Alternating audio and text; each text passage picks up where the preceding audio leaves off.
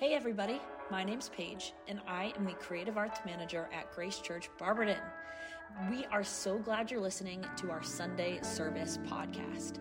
This is the live recording of our Sunday message, and we hope you are so encouraged, challenged, and energized by what you hear. Let's jump into our new series, Follow Me, a journey through Luke. We're excited. We're in the midst of a series called Follow Me, where we're talking through the book of Luke and looking at this ultra-famous statement of Jesus where he invites us to follow him. Now, the question I have for you to start today off is this. What does it mean to be blessed? What does it mean to be blessed? Okay, think about it for a second. What does it mean to be blessed? Because here's the reality. This idea of blessed or blessing is actually something that is coming across our culture in a really, really fascinating way over the last 10 or so years.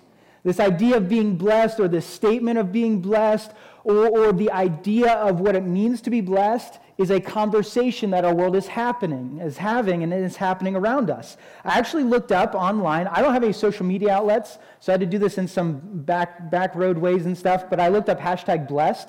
Right? What's interesting is when you look up #blessed, the pictures that you get or the things that kind of jump in front of you usually are pictures of a serene beachside vacation, right? Or the new car you got for your 16th birthday, or the relationship you just started, or the experience you just had, or the promotion that you just experienced, right? #blessed, right, is something that's trending across our world. I don't know how many millions of tags it has, but it has a ton of different posts associated to it. And usually, if not all the time, it has to do with something that happens to me, for me, that is positive. It's good. It's achievable. It's something that I finally made the mark on. And as we look at this next passage, I think Jesus is going to address what it actually means to be blessed. And I wonder if he's going to ask us the question, is our idea of blessed backwards? Is our idea of blessed backwards? Is it not really what we think it is, or what the world would say it is, or what social media would post about it being?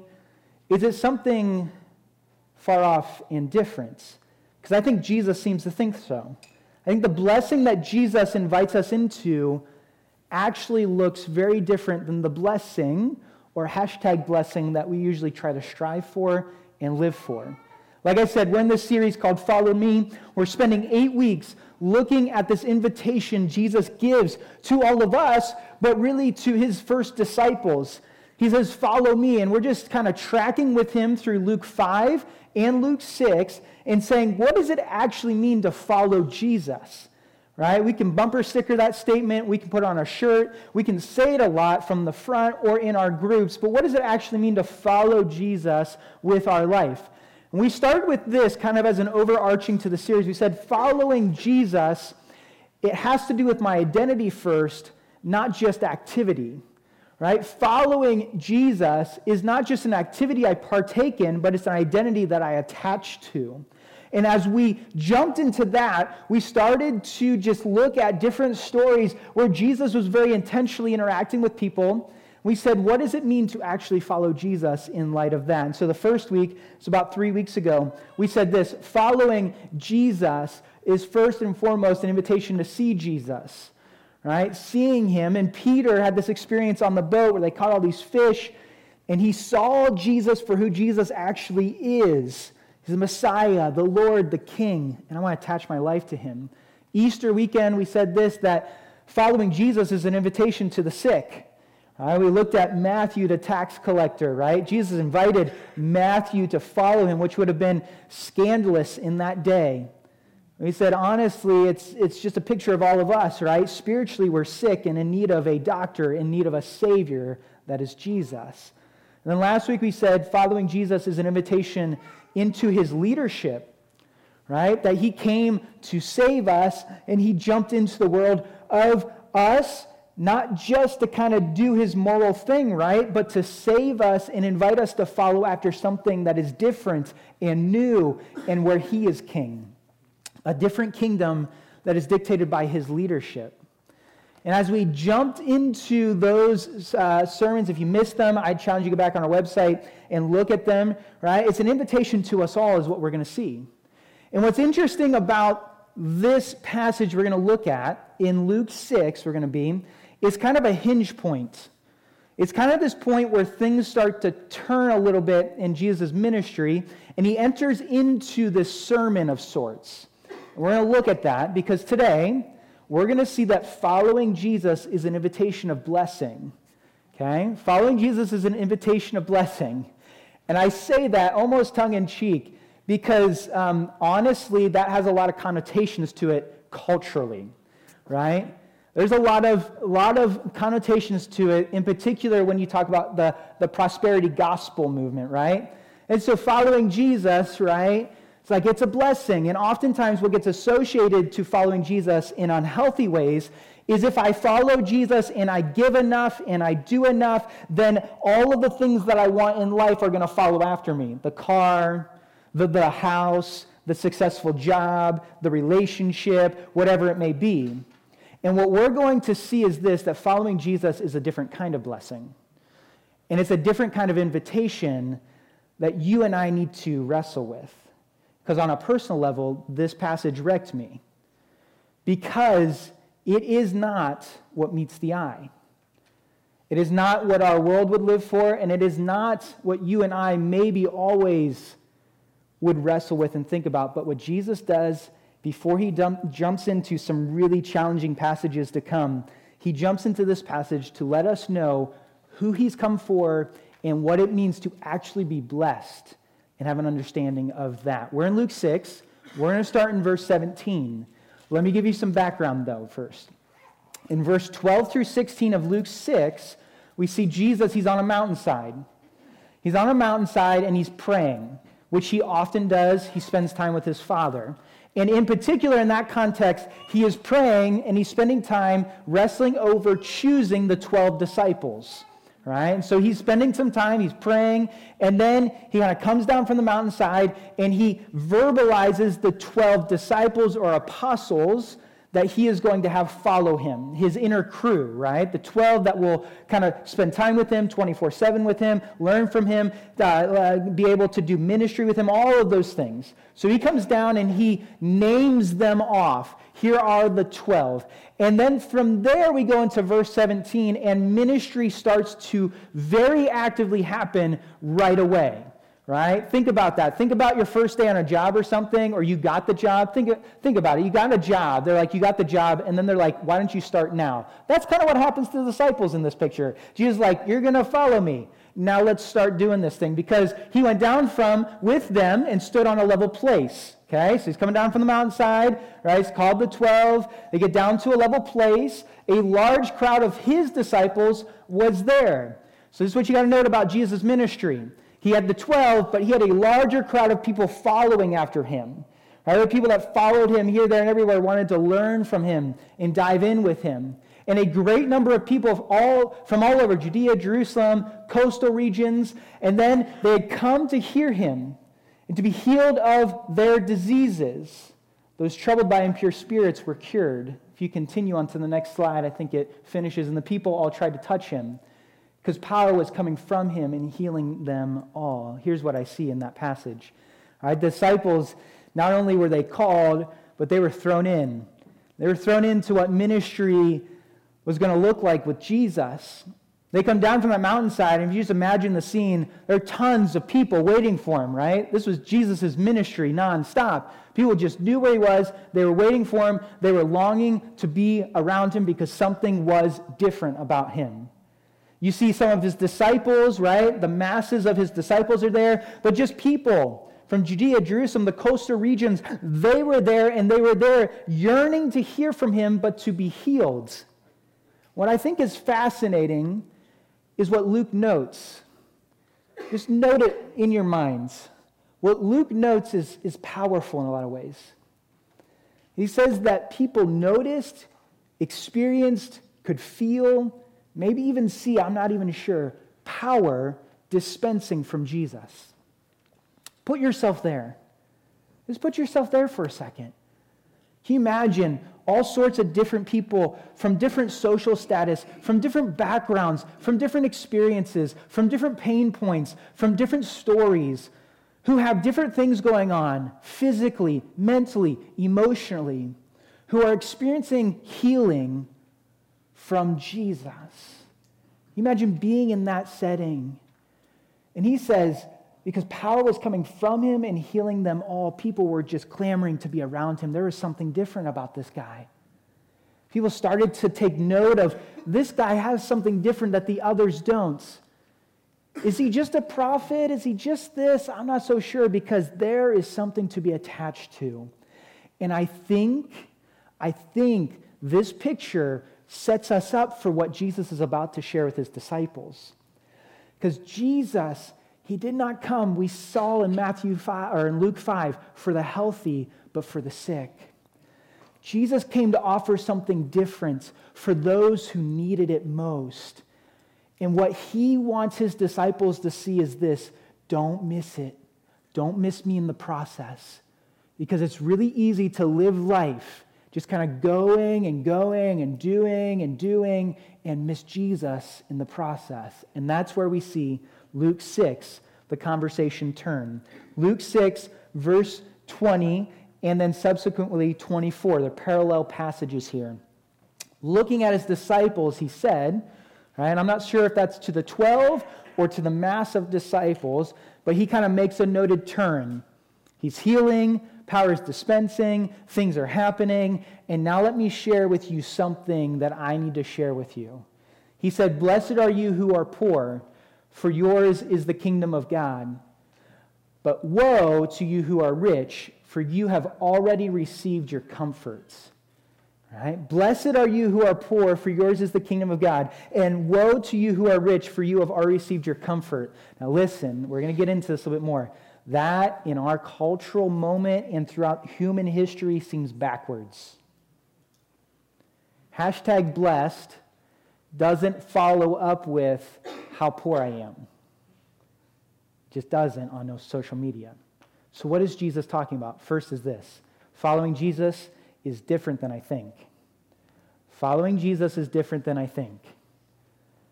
Following Jesus is going to look different, and the invitation that he offers us feels different. It's countercultural.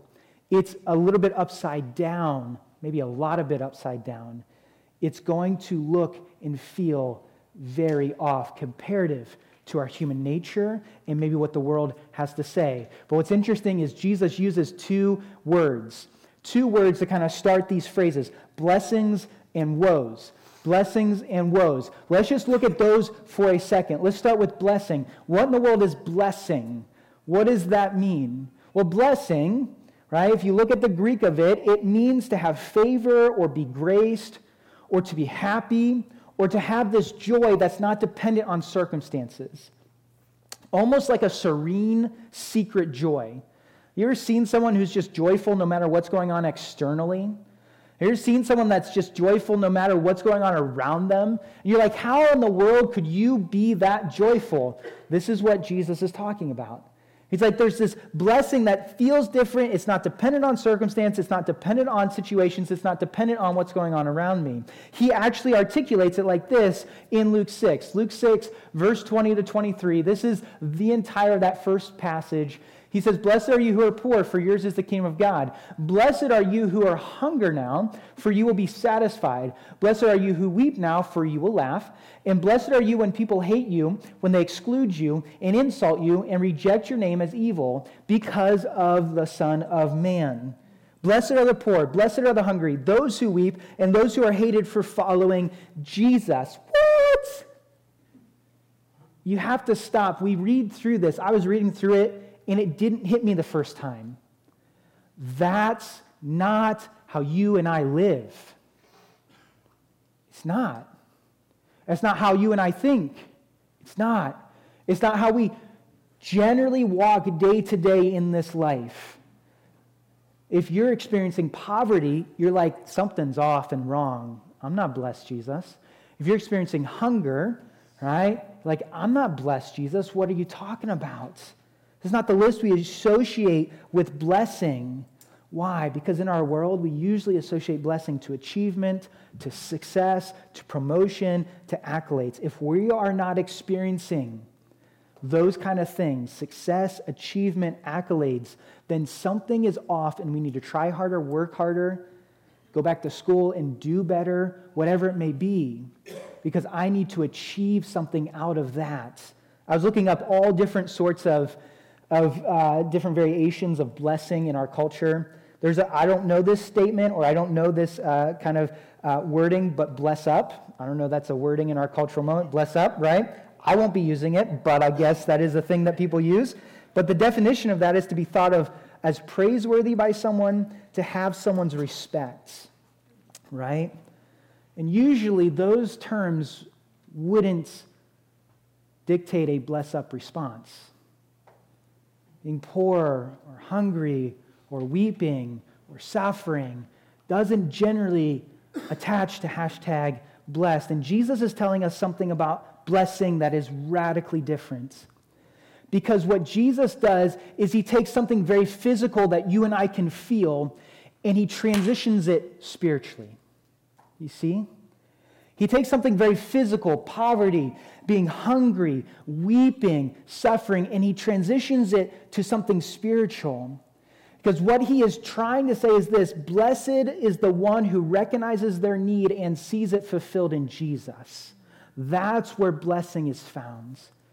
Blessing is not found in the accolades, the success, the recognition. It is actually found in attaching your life to Jesus because you recognize the deep need inside of your soul.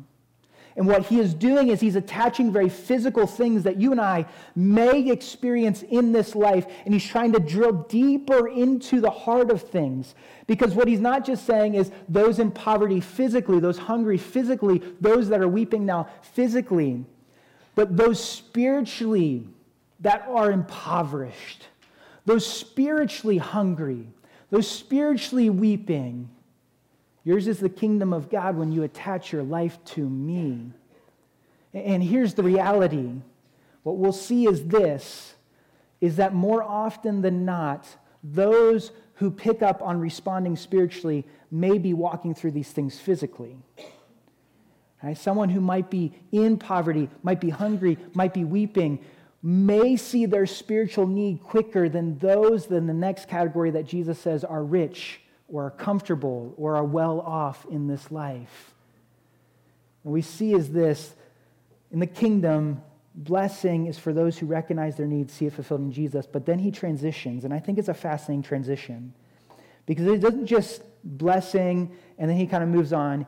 He even states some woes, which I found to be interesting. When I first read it, I thought it was like this, uh-oh, here comes the moment, right? The blessing of the poor, blessing of those in need, right? And then woe are you who are rich. And I first read it from a description of a threat, like I'm going to get you. Woe actually can be interpreted as compassion. That woe isn't necessarily meant as a threat, but an invitation. Have you ever thought about it like that? Have you ever thought about Jesus having just as much compassion for those that are missing it than those who are getting it? And then he goes into this. He says, Luke 6, verse 24, but woe to you who are rich, for you have already received your comfort. Woe to you who are well fed now, for you will go hungry. Woe to you who laugh now, for you will mourn and weep. Woe to you when everyone speaks well of you, for that is how their ancestors treated the false prophets. In our world, the blessing is to that category. The blessing of the rich, the blessing of the fool, the blessing of the comfortable. In our default setting as human beings is to treasure things of this world. To treasure the riches, to treasure the comfortability, to treasure being well-fed, to be treasuring the comfort and the control of this life. And what's interesting is I think Jesus says, when those things are the things that you treasure, you miss the more important eternal things, which are attached to me. He says, it's not wrong to be rich or to have riches, right? It's not wrong to eat 3 meals a day. It's not wrong to laugh and enjoy life, But if those are the things that your life is built upon, you're missing something greater. If the comfortability of this life is masking the reality of your needs spiritually, you're missing something greater. And I think Jesus is presenting it to us in a compassionate, inviting way, saying, don't miss it. Don't miss it. Don't let yourself think spiritually, because you might have life all together or life is all comfortable, that you are without need and you can get by on your own, because I've come for you also. I love how Jesus kind of takes it to the point, right? And I wonder who's in that setting, because he would have had rich and poor. He would have had men and women who would have gone without eating for days, and some who would have had plenty. He would have had some who emotionally walked through a lot in life, and some who maybe had a lot of comfortability in life. And he's sitting there and he is just going straight to the point. He says, I'm here for both of you, but don't miss it. Because I think where he wants us to sit upon and understand is, where do we sit? I don't think what he's saying is if you're poor or if you're hungry or if you're weeping, then just because of that you inherit the kingdom of God. I don't think that's what he's saying. I think he's saying if you're physically going through that, you're probably more likely to see your spiritual need for me, right? Think about where you were at when you met Jesus. Maybe you were in one of those seats. And I don't think he's saying if you're rich in this life, or if you are not hungry and you got enough to eat and you're enjoying life in different ways, that you can't inherit the kingdom of God. I think physically those things can blind us, and they can become comfortability to us, that we actually miss our need for Jesus and what it means to live inside of his kingdom and not for just the things of this earth. And what Jesus is presenting to us is something different. It's not just have it all figured out and you'll attain all of this. It's not get to the point where you can present yourself to me, pull yourself up by your bootstraps. He's like, I'm here for the ones who cannot do it for themselves. Follow me. Follow me. Embrace me. Come after me. Learn from me. Jump in with me. And I think that he wants us to find our place, because here's the reality. This idea of being blessed is not just a moment in time thing that you and I struggle with, the understanding of that. It has been a human history thing we've struggled with. All right? Genesis 1:28 starts us. The beginning of time, this idea of being blessed, right, has kind of transitioned into our own way of thinking. This is where we see in the creation story, first man and woman, Adam and Eve, God blessed them and said to them, be fruitful and increase in number. You see what came first? It's not what they could offer to God, but what he offered them. And in offering them this relationship, he also offered them responsibility inside of his kingdom. And Adam and Eve, which is just a mirror of you and I, were deceived and believed that they could live life on their own and become their own God and sit inside of the seat of the king and dictate life on how they wanted to. And when that took place, God threw them out of the Garden of Eden and said, try it. And that is where human history has just been in a cycle of us trying to be our own God. And when we take the seat of our own God, we make blessing all about what I can get and doing whatever I need to get it in and of this world. Well, just as long as I can step over here or do this over here or get enough over here, then I will be blessed. And it is all based on me sitting in the king's seat instead of looking to the king who is in the seat. And we've got it all mixed around, first and foremost, spiritually. Because blessing is recognizing my needs spiritually and responding to God's grace through Jesus. Blessing is recognizing my needs spiritually and responding to God's grace through Jesus. And so, the second point I have you write down is this: Jesus is the blessing. Jesus is the blessing. Right? What Jesus is offering them is not a list of to-dos or a top 10 ways to live or kind of a moralistic way of pursuit, or if you kind of dress this way or do this lifestyle, then you'll kind of live a better life, right? And you'll be happy and joyful now. What he is offering them is himself. Because when you recognize that you are spiritually impoverished, when you're recognizing that you're spiritually hungry, when you recognize that you're spiritually weeping and there's something missing in your life, nothing else can fulfill it except for Jesus. Because Jesus would go on to tell us, and different authors of Scripture go on to tell us, that he is the bread of life for the hungry, that he is the King of Kings for the weeping. He is the indescribable gift for the poor. He is the man of sorrow and the good shepherd for those who are mourning. In verse 22 and 23, we see Jesus articulate it this way: "Blessed are you when people hate you, when they exclude you, insult you, reject your name as evil because of the Son of Man. Rejoice in that day and leap for joy, because great is your reward in heaven, for that is how their ancestors treated the prophets." Like, what would it look like to attach your life to Jesus in such a way that you were known as a follower of him? Everyone else knew that, responded to that, even to the point where you were being hated because of it. And yet there's still that joy because you know he's the blessing. And the rewards in heaven start with him. And there's probably a list to come. And will always be about him. The spiritual inheritance that we get through him starts, begins, finishes with him.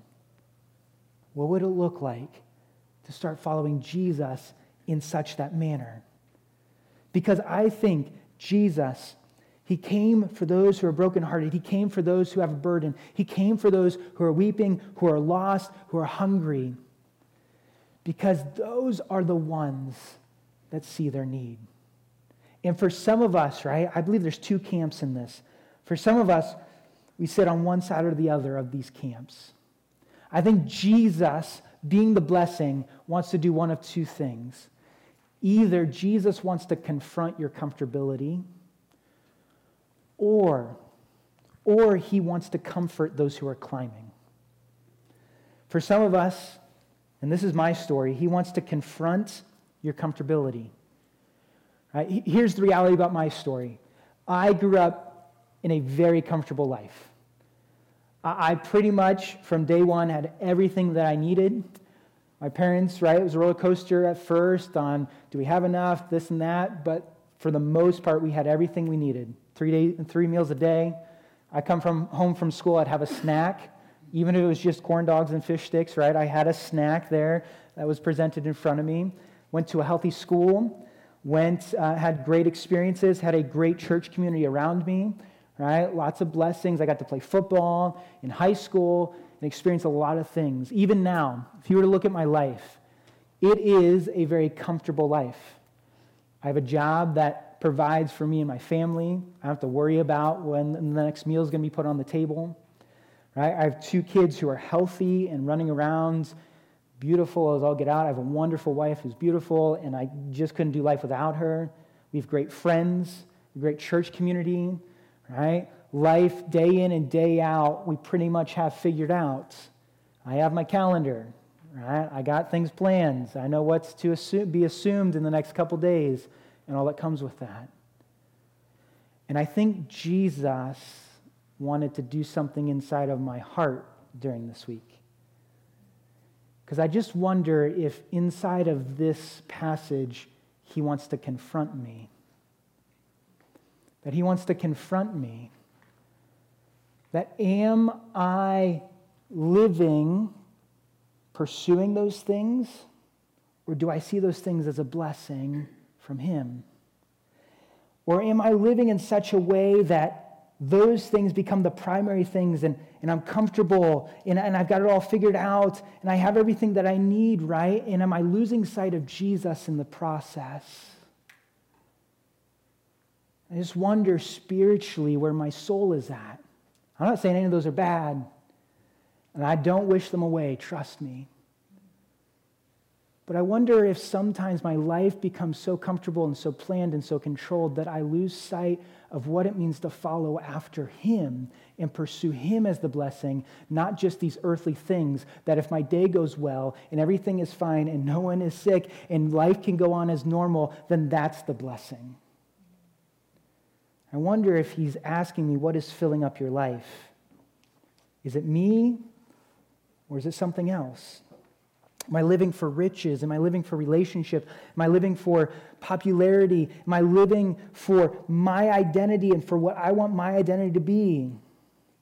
Is my comfortability in this life blinding me to the comfortability I have spiritually, maybe? Is maybe just what he's asking? I'm not saying that being rich is bad. I'm not saying that having all the toys is bad. I'm not saying that. But is living comfortably, is being comfortable blinding me spiritually to comfortability? Do I yearn for the things of this kingdom or settle for the things of this world? Right? Then I started to process and I just wonder, right? For me, when I ask this next question, I just wonder for me, right? Am I using it for my benefit or to lean into Jesus more? This question I started to ask myself, am I using Jesus for a blessing or is Jesus the blessing? Am I using Jesus for a blessing or is Jesus the blessing? Am I just using Jesus and attaching my life to him so that I can ask for the things that I need in life and kind of live off of those things and he just becomes my supplier of blessings in this life? And I just attach to him when it becomes convenient, or I attach to him when I don't have all the things figured out and all the things going on. I need someone to get my life figured out. Or is Jesus the blessing? Is Jesus the honest blessing on my life that I am pursuing and falling more in love with?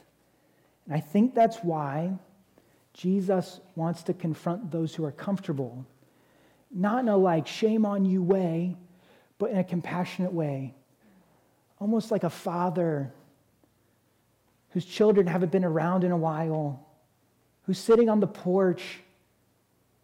They pull up and he is so giddy to see them because he's longed for them to see him and be with him. And he just cries out when they're not present because he knows that the things they're chasing after are not going to satisfy and fulfill, are going to be riches now, but they will be impoverished later, are full now, but will be hungry later. They think they got it figured out, but they're going to see they missed out later because it wasn't him as the blessing. They were just using him for a blessing. And I think the God of the universe wants us to get outside of our comfortability for a second to see the deep need that you and I have. You know what happens when I get comfortable? I think I have it all figured out. When life is going the way that I had planned, then I assume I must be the God of my life. Because, that program went well, or that thing went well, or my family's doing well, and I can assume that I have it figured out and I miss Jesus in the process. And I don't allow him to do something in my heart that I cannot do for myself. Jesus might be confronting you with the gospel. He might be confronting you with the gospel that ultimately you've never attached to before. Maybe you've done the church thing, maybe you've done the religious thing, maybe you've done the moralistic thing, but you've never let the gospel drill into your heart. And Jesus is like, whoa, compassion, love, I want to invite you into this, but I need you to get out of yourself and see your deep need. Because here's the reality. Jesus, God himself, the Son of God, left the right hand of the Father in heaven to come down into the mess. And he lived life perfectly, lived the life that you and I could not live, died the death that we deserved, and rose again. But here's the reality. On that cross, he died a bloody, brutal, messy death. On that cross, you and I visibly see the picture of what's going on in our heart when sin is in control. He died this brutal, messy death that if you and I could figure out a way to live, figure out salvation for ourselves, then what Jesus did on the cross is silly. Why would he have to go to that length? Why would he have to do that thing for us? Why would he have to get all messy and die for our sins, then spiritually take over and put it to death? It must mean that you and I have something going on in our hearts that is pretty darn wrong. Right? For some of us, we need to stop and see it. That's where I'm at, to be honest. I literally was struck with this passage. I'm like, I get too comfortable. I just get too comfortable living out life, and the gospel needs to confront me. But for others of us, listen, there's another group. There's another group that Jesus is comforting you because you're trying to climb to him. He's comforting those who are climbing right now. I remember I was in college, and it was a summer between two of the years, and I had to get a job, right? You're not in school. You're home for summer, you get a job, and my father-in-law hooked me up with a roofer in the Doylestown area. This roofer, he was about 55. He'd been doing this for, some 20, 30-some years. He was a champ. He was really fit. He made me jealous. I was like, wow, if I could just do this for 25 years, I'd be the fittest guy around, right? And he brought me in, and day one, I had no idea what I was doing. I was scared of heights, and I just didn't know how to talk roofing. All three of those things got cured by the end of summer, right? By the first day, I was fine with heights because you just had to do the job, right? He taught me a lot, and I knew how to talk roofing in different ways. Now, could I own my own business? No, I could not. But I could help you take off a roof if you need me to. But here's the reality. What I found fascinating about that experience is this. That man who owned the roofing company did not invite me in because of anything I had to offer. It's because of what he had to offer me. There was nothing I had to offer him in the roofing realm. I was a gopher. Like, you go for that, and you go for that, and you go for that, and you bring it back. And I was like, cool. I had nothing to offer him in any sort of moving his business forward, in any sort of roofing way, in any sort of way that would make it tangible for him to want to keep working with me. I probably slowed him down more than I allowed him to keep going, right? And yet he invited me in. And over time, what was interesting is this. The blessing wasn't what I had to offer him. It ended up not even being what he had to offer me. It became him. The talks we had at lunch, the moments where he taught me, the things that he would say to me, and all of a sudden I started to attach to him and learn from him in a really neat way. And I think Jesus wants us to see him in that way.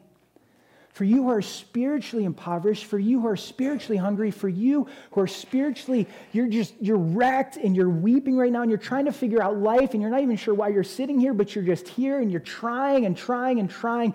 Jesus says, stop. I'm not inviting you based on what you have to offer. I'm inviting you to follow me based on what I have to offer you. Stop trying to climb. Don't you see I came down for you? It's not about where you're at on the mountain or if you have it all figured out or what kind of mess you can clean up back here. It's about the fact that I love you and I laid my life down for you. Following Jesus is less about what I have to offer and more about responding to what he offers us, which is his grace and his mercy and his love and his sacrifice. Charles Spurgeon would put it like this: not what I have, but what I have not is the first point of contact between my soul and God's. Right? The first point of contact is not what I can shovel up and say, here you go. Is that enough? It is, look at the mess, and you said you'd invite me in still. You said you're gracious and kind. You want to invite me in even though I'm in poverty, even though I'm not well fed, even though I'm hungering and I'm trying to find those things in other ways, but there's something about you, Jesus. He's gracious and he's kind, he's gentle and he's loving. And you might be sitting there and you're wondering, is it enough? Is my life enough? I'm climbing and I'm climbing and I'm climbing and I'm climbing. Matthew 11, Jesus would tell you this. We looked at this passage briefly last week. Come to me, all you who are weary and burdened. Listen, some of us walk in here and we have just burdens. We're weary. Right? Physically for some of us, yeah. Emotionally for others of us, yes. Mentally for others of us, yes. But spiritually. You're wondering, is it enough? Is what I've done to try to work past that? Or Jesus, I'm not sure you're going to take me with this. You've had past church hurt. You've had past people hurt. You've had past things you've done, and you're like, I don't know. Is it enough? Have I made it far enough? Have I done enough to present this to Jesus? And he says, stop. Following me is not about what you have to offer. It's about what I've offered you. Come to me if you're weary and burdened. Stop trying to climb. Stop trying to make it up the mountain. That was never the goal. That was never what I asked of you. What I asked of you is respond to me, have a relationship with me. Because here's what he says, I will give you rest. I will give you rest. When you start to find rest in Jesus, you start to follow after him even more and more and more, because he's the only one that can give you true rest, physically, emotionally, mentally, and spiritually. And when you find that rest, you won't help but be able to help following after him in life and in lesson. He says, attach your life to me. My yoke is easy, my burden is light. I want to lead you in that. And so for some of us, that's where we're at. You're broken. You're carrying heavy weights. You have a burden you cannot carry on your own. Jesus is inviting you in. He's accessible. He's gentle. He's available. He just wants you to turn from living life out of your own willpower and your own might and your own way of living, and just attach it to him and say yes to him, to almost literally fall into his arms because of the rest that he brings, and you don't have to try any harder to get to him. For some of us, that's where it starts today. Be comforted by the gospel. He wants you, he desires you, he longs for you to be in relationship with him. I don't know where you're at. Maybe for some of us, we are being confronted by the gospel. And I invite you to maybe share with someone, talk with someone in your life group, a staff member, a volunteer. Because I think the gospel is just as potent there as it is anywhere else. For others of us, we are being comforted by the gospel today. And maybe you, for the first time, you've recognized your need, but giving that to Jesus hasn't been there. Maybe it hasn't been a response. Maybe you're worried. Maybe you're fearful. Maybe you're scared of what he's going to think of you, or what others are going to think of you, or do I have enough? He says, stop. I'm the blessing. When you attach your life to me and see your need, I fulfill the emptiness that is there. I want to invite the worship team to come up, and I'm going to finish with one last point. So I think there's something beautiful about this, but if it just gets left here, I think we miss something. Because here's the reality about a blessing. A blessing is meant to be shared, right? That's why you see all the social media posts. I'm on the beach, #blessed. Share it, right? There might be other reasons they're sharing it, but it's meant to be shared, right? You got the new car, or you got the stuff to come alongside of you, whatever it may be, right? To share with friends and family, right? Whatever it may be. If we do not see this blessing as shareable, we miss something. That following Jesus should break my heart for the lost. Following Jesus should break my heart for the lost. Here's the reality. For some of us, Jesus wants to confront us in a compassionate, kind, bold, truthful, audacious way. For others, he wants to comfort us in love, wrap us in himself grace us and invite us in.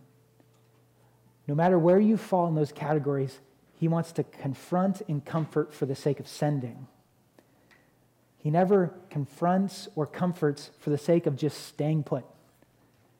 He wants us to go out to those who are in need of him, but maybe in need of other things.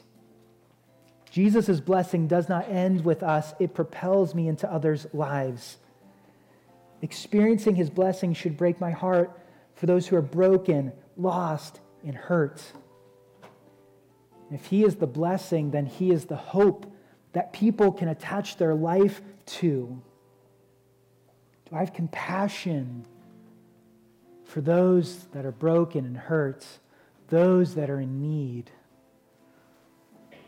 So my fear is for myself, right? I sit on this side where I'm really comfortable with life. I can get so comfortable that what I do is I sit in my quote-unquote house, and I sit there and I'm amazed by how great I'm doing in life, and I'm always shocked by how they're not keeping up, or how they're not exactly how I would be, or I'm not so sure. It's really easy for your comfort to lead into arrogance, pride, and judgment. It's really easy for us to just kind of intake the blessing and allow it to fill up our souls, or just be for us and never allow it to go from us. What if the blessing, first and foremost, that I attach my life to, being Jesus, became a prayer? Became a prayer for those who have not connected their life to Jesus yet.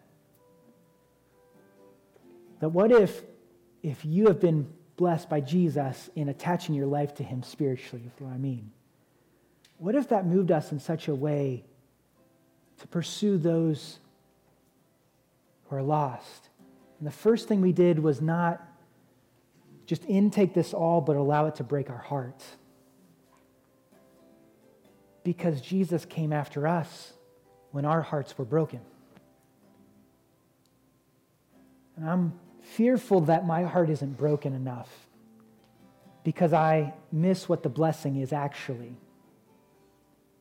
What if when we attach our life to the truth of who Jesus is, it led us to a heart broken for those who have not attached their life, instead of asking, why aren't they doing, or why are they saying, and why are they living life this way? Listen, eyes up here. If someone is impoverished, if someone is hungry, if someone is weeping, if someone is rich, if someone is well-fed, if someone is laughing, without Jesus, they're going to try to fill that hole in whatever way possible. They just are. Addiction, drugs, sex, sexuality, whatever it may be, relationships. What if the blessing of Jesus led my heart to break for those who are lost, instead of trying to fix them to become more like me? Just like Jesus came and offered me grace and mercy. So for some of us, we leave here and we're being confronted by the gospel. And Jesus wants to compassionately just kind of come after your heart. For others of us, we're being comforted by the gospel, right? He's gentle, he's patient, he's waiting for you. It's like a father sitting on the porch desiring for you to come running to him. But for all of us, no matter where you sit, he's sending us. One of the things I find neat to be a part of this community, inside of this campus, is the ways that I see this happening day in and day out. It is just deeply encouraging that your hearts break for those that don't know Jesus and you run into their lives. That's going to be happening all summer. That happens in your personal lives. Don't stop doing that. The moment we stop, that stops happening. The moment we lose sight of what the true blessing is, which is Jesus. Following Jesus is not about what I have to offer, It's not about the to-dos. It's about announcing the good news.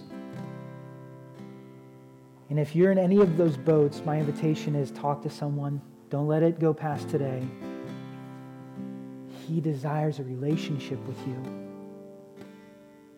Following him is stepping into the reality that you cannot do it on your own, and he's done it for you.